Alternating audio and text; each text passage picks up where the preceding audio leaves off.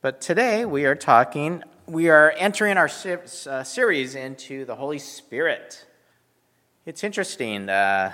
We believe in the Trinity, don't we? All right, a very mysterious thing, God 3 in 1. But often we neglect the third person of the Holy Trinity. And certain denominations emphasize the Holy Spirit more than others.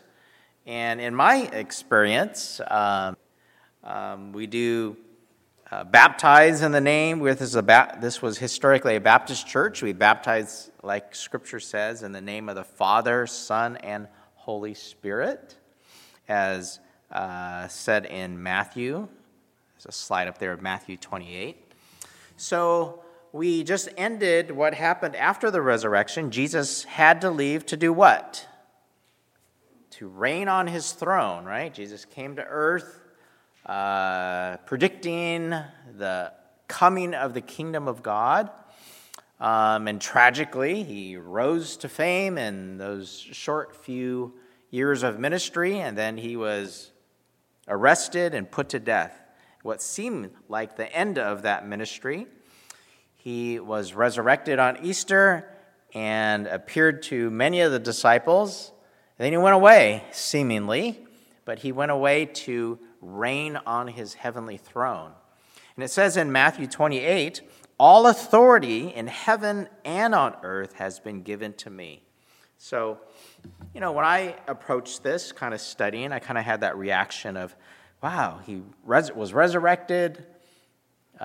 He conquered the grave. He appeared to certain people. He played peekaboo with the disciples. Here I am. Now I'm gone. And then I'm going again.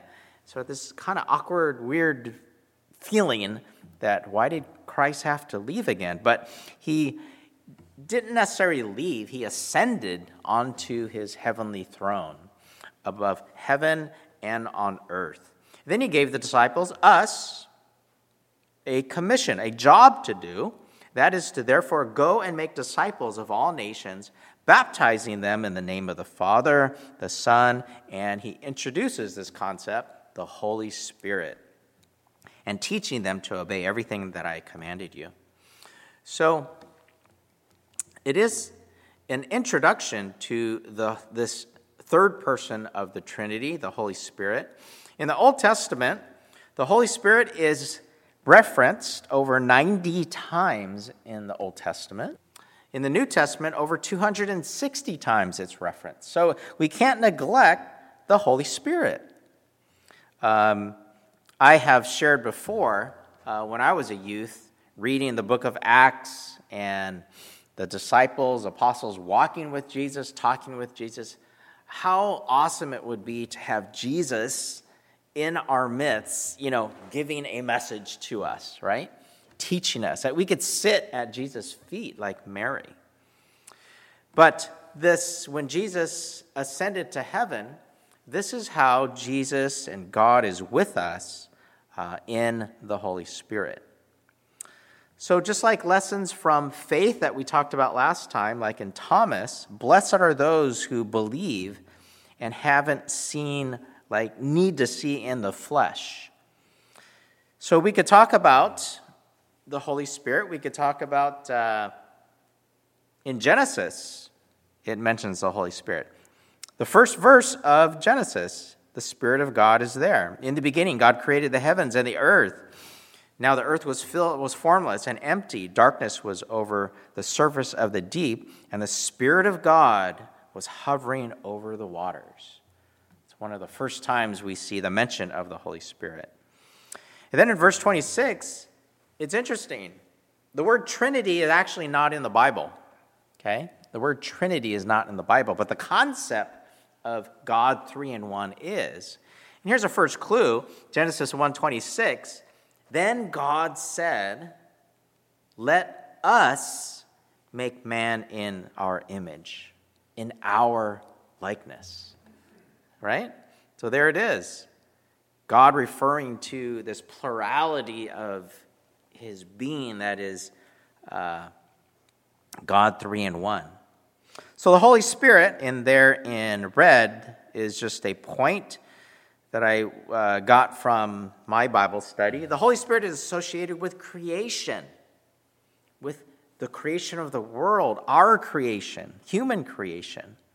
I believe it's in Job, but Job says, I was created, formed by the Holy Spirit. Job references that.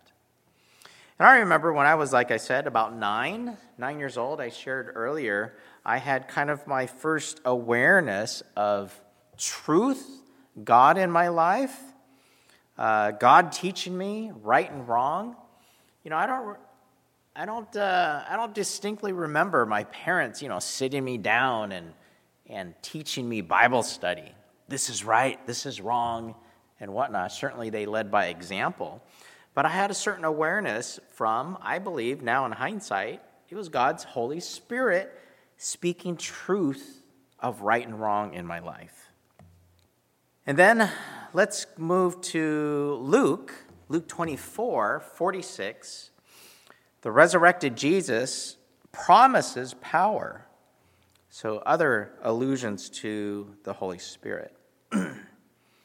Jesus goes on to say, he told him, it is written, the Messiah must suffer and rise from the dead on the third day, and repentance for the forgiveness of sins will be preached in his name to all nations, beginning at Jerusalem. You will be witnesses. You are witnesses of these things. I am going to send you what my Father has promised, but stay in the city until you have been clothed with power from on high. So here's Jesus is kind of getting them used to the idea is that I'm not going to be here in one person. He's getting them used to this idea that I am kind of beyond the grave. I am greater than just one human body. I'm going to ascend to my Father, but I'm going to give you my Holy Spirit where I could be omnipresent everywhere and actually with you. So wait in the city until you are clothed with power from on high. So the Holy Spirit is associated with power. And it goes on to say, power to be my witnesses among the nations. So power with preaching. So the Holy Spirit isn't just power, okay? Like the Force. On one of the virtual reality games, it's a Star Wars game where you could actually play with a lightsaber and fight different things. And so it's not just raw power, a force in the universe, okay? The Holy Spirit is going to give us power to be witnesses for God, for God's purposes. In John 20, let's move to there. John, like I said, John and Luke as well commits many verses to the resurrection of Jesus. And here in chapter 20, Jesus appears to his disciples and has allusions again to the Holy Spirit. Jesus in 20:21 says, again, Jesus said, peace be with you. As a Father has sent me, I am sending you. So there it is, the Great Commission in a very short and concise sentence. As a Father has sent me, I am going to start sending you. Okay? So God gives us a job, and now he says, earlier it said, wait for the power of the Holy Spirit. And here in verse 22, it's interesting. And with that, he breathed on them and said, receive the Holy Spirit. It's a little bit different than 50 days later at Pentecost when another moving of the Spirit came upon them. But here, he gives them a commission, the Great Commission, and then gives them the Holy Spirit. And he breathed on them. And it's very parallel to when God breathed into Adam's nostrils and gave him the breath of life, this breath. So the Holy Spirit is associated with the breath of life in creation and with power. Okay, other passages in the Gospels that speak of the Holy Spirit. So this is Acts 1. Luke is, the Gospel of Luke is volume 1, and Acts is Luke's volume 2. So he says, in my former book, again written to Theophilus, I wrote about all the things that Jesus began to do and to teach, until the day he was taken up to heaven, after giving instructions through the Holy Spirit to the apostles he had chosen. So when Jesus had risen, he was teaching all the apostles, and Jesus says he had given instructions through the Holy Spirit. Okay, kind of interesting that he says that instead of, well, I spent 40 days and I taught 300 over here and a few in the room over here and etc. Jesus didn't say that. Jesus says, Luke gives an account before he was taken up to heaven, all the while he was appearing to the disciples, he gave instructions through the Holy Spirit. So the Holy Spirit is associated with teaching, okay? The Holy Spirit is associated with teaching. I like to say with truth. You know, when we teach right and wrong, we teach truth. He continues on in verse 4. On one occasion, he was eating with them, and he gave them this command: do not leave Jerusalem, but wait for the gift of that my Father has promised, which you heard me speak about. For John baptized with water, but in a few days you will be baptized with the Holy Spirit. So interesting mentions of the Holy Spirit. Wait for power from the Holy Spirit, looking forward to Pentecost. But here Luke is describing that before John cleansed you with water for the repentance of sins, you were cleansed with water. Apparently, obviously, just water wasn't good enough, but the cleansing of the Holy Spirit, cleansing with God, is a once and for all type of thing. For in a few days, you will be baptized with the Holy Spirit. So the Holy Spirit here is associated with baptism, cleansing. Jesus' death, the imagery of baptism. Jesus' life, death in full immersion, and rising to new life. So the Holy Spirit is associated with baptism. Moving on to verse 6, other clues of the Holy Spirit. Then they gathered around him asking this kind of weird question, Lord, are you at this time going to restore the kingdom of Israel, Savior? He said to them, it is not for you to know the times or the dates the Father has set by his own authority, but instead, you will receive power when the Holy Spirit comes to you. And you will be my, for what? And you will be my witnesses in Jerusalem and in all Judea, Samaria, and to the very ends of the earth. So this power, not just a mysterious power, is associated with power to be God's witnesses. Testimony of God's working in them. So here a little summary of different views of the works of the Holy Spirit. Obviously, I'm not going to give an exhaustive study on the Holy Spirit in 20 minutes. So this is an introduction. And if you're a little confused, that's because God uses the Holy Spirit in different ways. In Acts 1, after giving instructions through the Holy Spirit, Jesus uses the Holy Spirit as a teacher.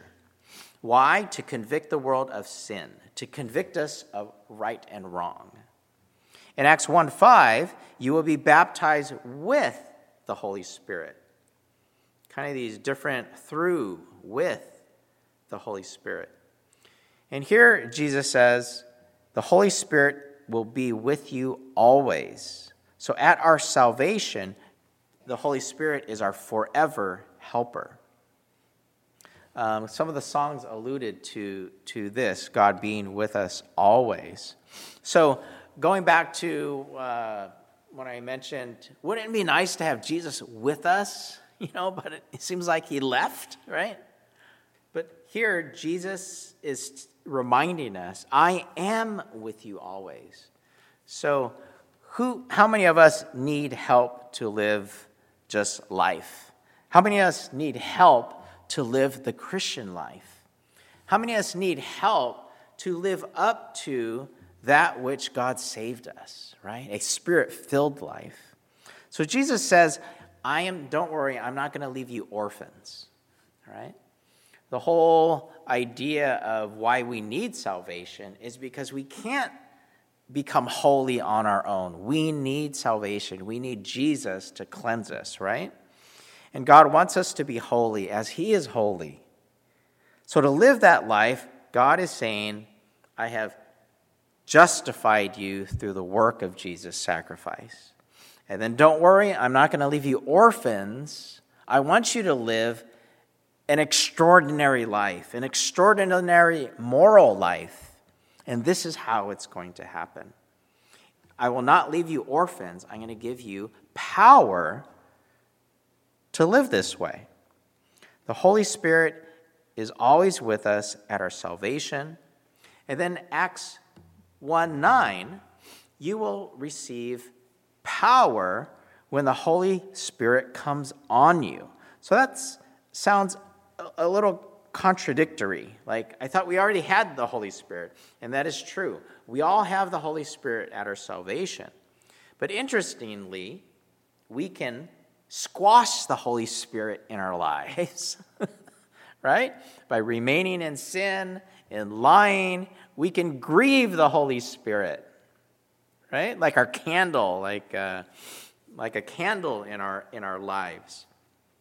The scripture talks about don't quench the Holy Spirit. So the Holy Spirit it's not that the Holy Spirit can come and go in our lives. We always have the Holy Spirit. But how we respond to God and live our lives, we can quench the Holy Spirit, or we could fan the flames of the Holy Spirit.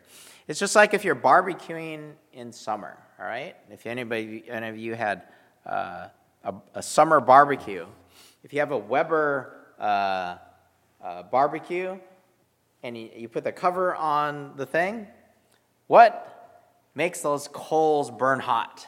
Huh? How do you make those coals burn hot even though you have the cover on? You open up the vents, right? You have air go through the bottom, right? And it makes those coals burn hot. And if you are done with your barbecue and you want the coals to go out, what do? You put the lid on and you close the vents. And what does it do to your coals? It snuffs it out. It snuffs it out. So this is how the Holy Spirit kind of works in our lives. So we have the Holy Spirit forever. It's a forever helper, all right? So if you're going to leave today, that's one point that's nice to leave with, is that I wish I had a helper to help me along life's way. We do have the Holy Spirit at our salvation, and the Holy Spirit will be with us forever, every day of our lives. And we have a helper to live our life. And at the same time, we can get a turbo boost of the Holy Spirit at times, okay? Not just for, like when I had a simplistic view of God when I was, in Asian Bowling League, I'm sitting up there, oh, God, help me get a strike. God, help me get a strike. Let me get a strike this time. Okay? That's not how the Holy Spirit works. That's for my purpose. God's not like a genie Holy Spirit, but God can give you a turbo boost for specific reasons, for specific times in your life. It's kind of like a turbo boost. And this is what happened at Pentecost. 50 days later, they already had the Holy Spirit in their lives, but they said, wait for power. You're going to receive power on high to be my witnesses throughout Jerusalem, Judea, and through the ends of the earth. And this is what happened at Pentecost, and the church was born. So Jesus goes on to say in verse 15, If you love me, you'll keep my commandments. And I will ask the Father, and he will give you another advocate to help you, or a helper, which is the word parakletos, which we get the word paraclete, which is another word for the Holy Spirit, is a helper to be with you forever. Okay, here's the reference that God will be, the helper will be with us forever, the Spirit of truth. The world cannot accept him because it neither sees him nor knows him. But you know him, for where is the Holy Spirit? Does it come and go? No, for he lives with you and will be in you. This is where the Holy Spirit resides now. Jesus, God, resides in our hearts every day of our lives. He lives with us and he lives in us. He goes on to say in verse 23, if anyone loves me, anyone who loves me will obey my teachings. The Father will love them. My Father will love them, and we will come to them and make our home in them. There it is. My heart, Christ's home, right? If anyone loves me and will obey my teaching, my Father will love them, and we will come to them and make our homes with them. If anyone does not love me, will not obey my teachings. These words you hear are not my own. They belong to my Father who sent me. So we can quench the Holy Spirit, right? The more we obey God, and how do we obey God? We love others. We love others. The more we love others, the more air is in our Weber carburetor, right? The more we love, the more God is in us. So others have described having the Holy Spirit not like a possession that we have in our lives, but we want to become a conduit, okay, for the Holy Spirit. Not to possess it, but to allow, just like the air in our barbecuer, to flow through it, right? We don't put the coals in the Weber, and then we don't pour a gallon of air in the barbecuer and then make it go, right? It's not a one-time thing, but it's air. It's airflow. I saw on YouTube the other day, there's this gal who, I don't know what her title is. She's like a survivalist out in the country, chopping wood and stuff like that. And she got this pole, and she just stuck it in the dirt. Starts pounding in the dirt like that and makes a hole. She makes a hole in the ground. And then she got a smaller stick and shoved it through the hole, just like this. If there's a hole in the ground here, she made another pole and stuck it through the ground at an angle and made a hole through the hole. All right? The hole in the ground, up and down, and a hole sideways, sticking out here. She put a couple rocks, she put some wood, and she made a fire out of the ground. And it started burning hot because it had airflow through the bottom, through the top. She made a little Weber barbecuer with airflow out of the ground. Kind of the same idea. We are not repositories of the Holy Spirit to possess. It's incorrect to say, I have the Holy Spirit. I got it here. All right? It's not a fixed quantity, right? Yes, God's Holy Spirit is available to us at our salvation, and there are incidences in time where God wants to use us for his purposes, that he gives us like a boost of the Holy Spirit that comes upon us to do amazing things. Just like these country bumpkins of the disciples, the Holy Spirit came on them, and then they preached the word of God boldly, okay? Those are examples of what happened. Continuing on in verse 8, unless I go away, the advocate will not come. But if I go away, I will send him to you. When he comes, he will prove the world to be in the wrong about sin and righteousness and judgment. About sin, because people do not believe in me. So this is specifically the purpose of the Holy Spirit, is to teach, is to convict of what? Of general science, of biology, what? Of morality. When he comes, he will prove to the world that they are in the wrong about sin. Like the culture that we're in now, they call it the post-scientific age, the post-modern age, where everything is relative. The Holy Spirit will come and convict individuals that they are wrong, that there's no standard. There is a standard. John 15:22, Jesus says, if I had not come and spoke to them, they would not be guilty of sin. But now they have no excuse for their sin. Whoever hates me hates the Father as well. And then he kind of repeats it again in a different way.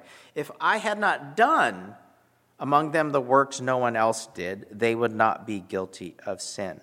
So Jesus is saying, if I had not come and if I did not show you what the standard of God is, be perfect as I am perfect, if I didn't come, you wouldn't have known, right? It's just like the Old Testament, the 10 Commandments. Before that, people were not necessarily accountable to God's standard. The Old Testament came and gave people a standard. Do all these things. These are the 10 things and all the laws that you need to do to be righteous in God's eyes. And the Old Testament showed us that nobody could fulfill those things, right? And then Jesus came along and said, well, let me teach you what it really means, okay? This is the standard. If I didn't come and teach you that, you wouldn't be guilty of sin. But because I did, I showed you the God's standard. The world, what is Romans 3:23? All have sinned and fall short of God's glory. Then he goes on to say, when he, the Spirit of truth, comes, he will guide you into all truth. And so I'm just going to point you to the Nicene Creed of 325, the Council of Nicaea, or what's called the Apostles' Creed. If you want to know the difference between the Trinity, the Holy Spirit is, are they three in one? Is one subordinate to the other? They talked about this, the church leaders, over and over again, and they came together with who God the Father was, who God the Son was, and who God the Holy Spirit was, okay? I'm not going to get into that, but I'll just reference you if you want to look it up. The Nicene Creed, or the Council of Nicaea of 325, often called the Apostles' Creed, okay? So wrapping up here, this is the introduction to the Holy Spirit. We covered a lot of things. I hope that was profitable to you as far as introducing the concept to you, because for a lot of us, like myself, I didn't get a whole lot of teaching on the Holy Spirit. One person has said, the Holy Spirit comes alongside us to convict us of our sin and teach us. The Holy Spirit is at the moment of our salvation, when we're baptized in the name of the Father, Son, and Holy Spirit. The Holy Spirit is with us at our salvation. And he comes into our lives for our sanctification, to remind us of all the things that Jesus taught us, of what the standard is, of how to be holy. And he comes upon us at times to supercharge our lives for a specific task. So that's one way of understanding who the Holy Spirit is. The Holy Spirit is God and was with us at our creation, was with us at the creation of the world as well. I wrote down a few takeaway points, so I'll just cover those as we wrap up, and then we'll continue on into next week. Point 1, Jesus had to ascend. He appeared to leave, but he was triumphed over his victory over the grave and sin and death, to claim authority over heaven and earth and the throne of heaven. It just reminded me, since Jesus is ruler over heaven and earth, neither life nor death, neither things present nor things past, neither things above the earth or below the earth can separate us from God's love. I was encouraged by that. Point 2, to fill the Great Commission, it's impossible without God's help of the Holy Spirit to live beyond mediocrity, just basic religion, just basic goodness, to be a good person. We need the supernatural power from on high to be a super person. The super person morally that God wants us to be, right?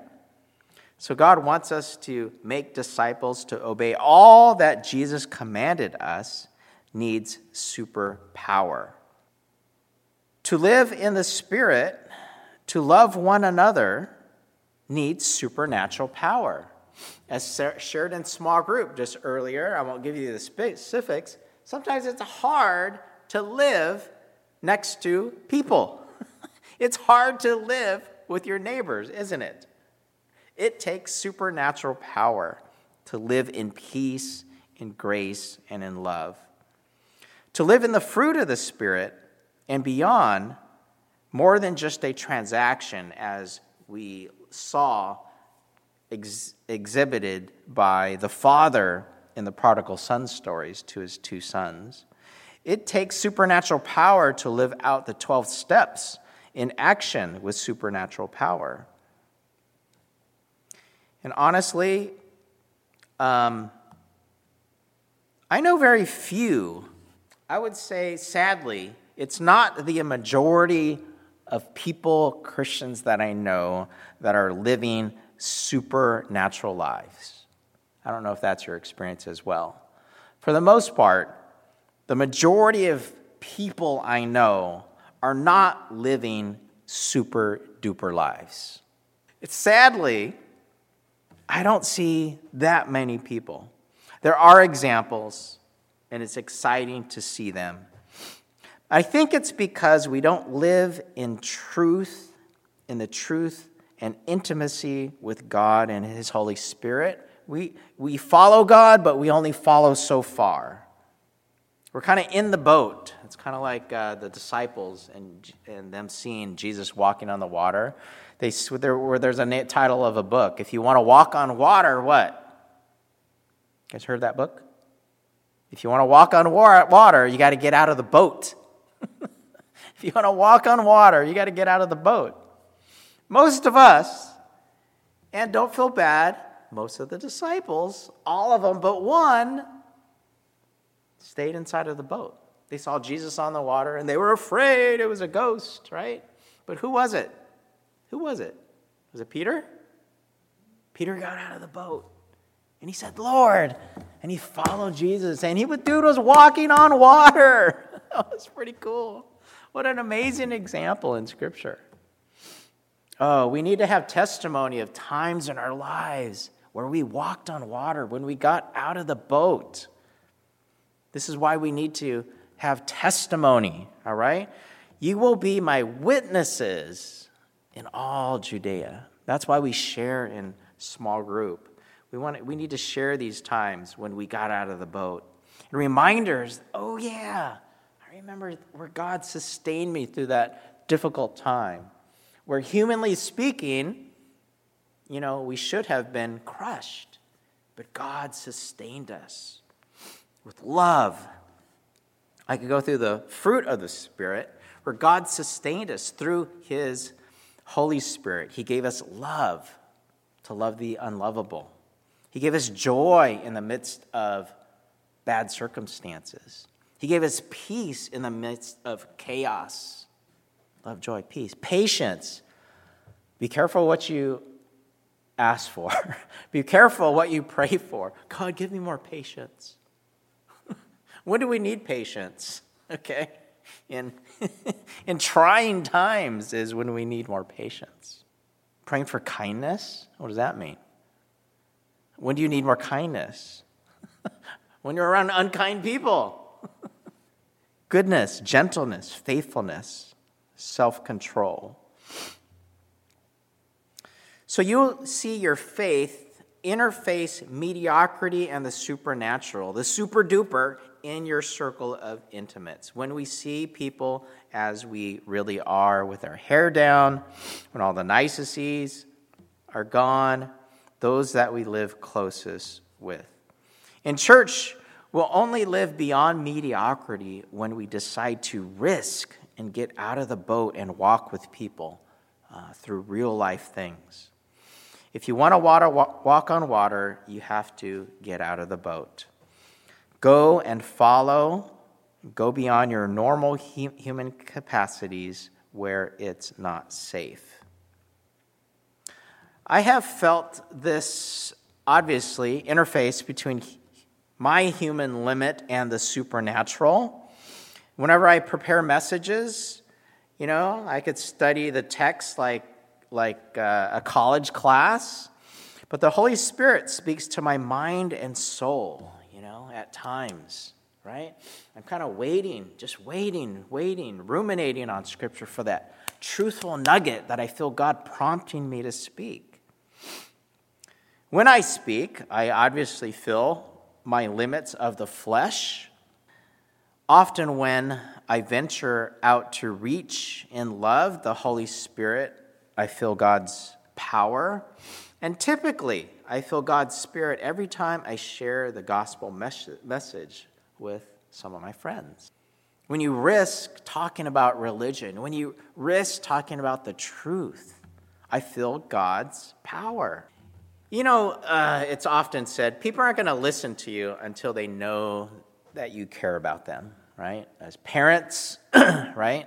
Your kids aren't going to listen to you unless they truly know that you care about them. That rang through so well as well. People aren't going to listen to the truth of the gospel, of your care and concern for them, sharing your joy, sharing your love for them, sharing God's love for them, sharing the joy of your own salvation. People aren't going to listen to you unless they know that you care for them. Ever since I came here, I started visiting, like I shared with you, my kindergarten classmate who lives down the street. But last week, I felt the prompting of God's Spirit that he was ready to hear the gospel. And I shared very much the things that the Holy Spirit is trying to teach us in Scripture here. That if Jesus didn't come, people wouldn't be guilty of their sin. But since Jesus did come, people are responsible for their lives and actions. And I shared with him basically, I said, would it be okay if I kind of shared what I understand of the good news of Christianity? He said, sure. So I took a big breath and asked for the power of the Holy Spirit to speak to him. Because who could convince someone, right, of the truth of faith in the gospel except the Holy Spirit? And all I shared was basically the things that Jesus said here. I said, well, bro, in the Old Testament, there's kind of like the 10 Commandments. God came and gave a standard. And Israel created a religion, basically, of trying to live up to the standard. And over their history, it showed they couldn't live up to it. It's how I summed up the Old Testament. And that's basically similar to all other world religions as well. They have a standard of, well, I think this is what you need to get into nirvana, heaven, the afterlife, whatever. This is what you need to do. This is what we think you need to do. So you follow all these things. So all I shared with him was that Jesus came to show people that even these 10 commandments, all these world religions, God has a higher sense of morality than these. All our efforts, all our religions fall short of God's super morality, right? And the need for the Savior of Jesus. And that's all I explained to him. And he made a decision to accept Jesus into his life last week. Praise God for that. Praise God for that. God did that, right? God did that at times. And you kind of get goosebumps because you could feel that was a rush of the Holy Spirit, where I know in my flesh I flubbed it up many times. Okay, said the wrong things, right? But God gave the right message, and now he's in a saving faith. So praise God for that. And now I'm going to be explaining the same things to him that I'm explaining to you. Now you have the indwelling of God's Spirit in your life now. And God's going to teach you of truths of what's right and wrong. So with that, ending that story, let's close in prayer. We're over time. Dear God, till we meet again, God, and open your word, your truth. We thank you not only for your word, we thank you for your Holy Spirit, who was there in the beginning of creation, of forming the heavens and the earth, and your creation, your people, your children, God. You were there from the beginning. God, we thank you that Jesus ascended to heaven, to his throne, and promised to give us a helper, to help us every day of our lives, God. God, whatever we're going through right now, God, we need your help. And we thank you that you are here. And we claim that promise, that you are with us every day of our lives. Neither life nor death, nor the past, nor the present, nor things above the earth or under the earth can separate us from your love. God, we thank you. God, we pray that we're not just a depository of like a time capsule of your truth and your Holy Spirit, God, that we keep selfishly. But God, help us to be like a barbecuer, a Weber, where we open up the vents, where we're a conduit, God, of your Holy Spirit. Your love and your power and your truth is what we long for and what we ask for. God, show us the way as we yield to you, your Holy Spirit, for truth and power and boldness, God, to love others with your love, your power, your strength. In the power of the Holy Spirit, we are dismissed. And all God's people said, amen.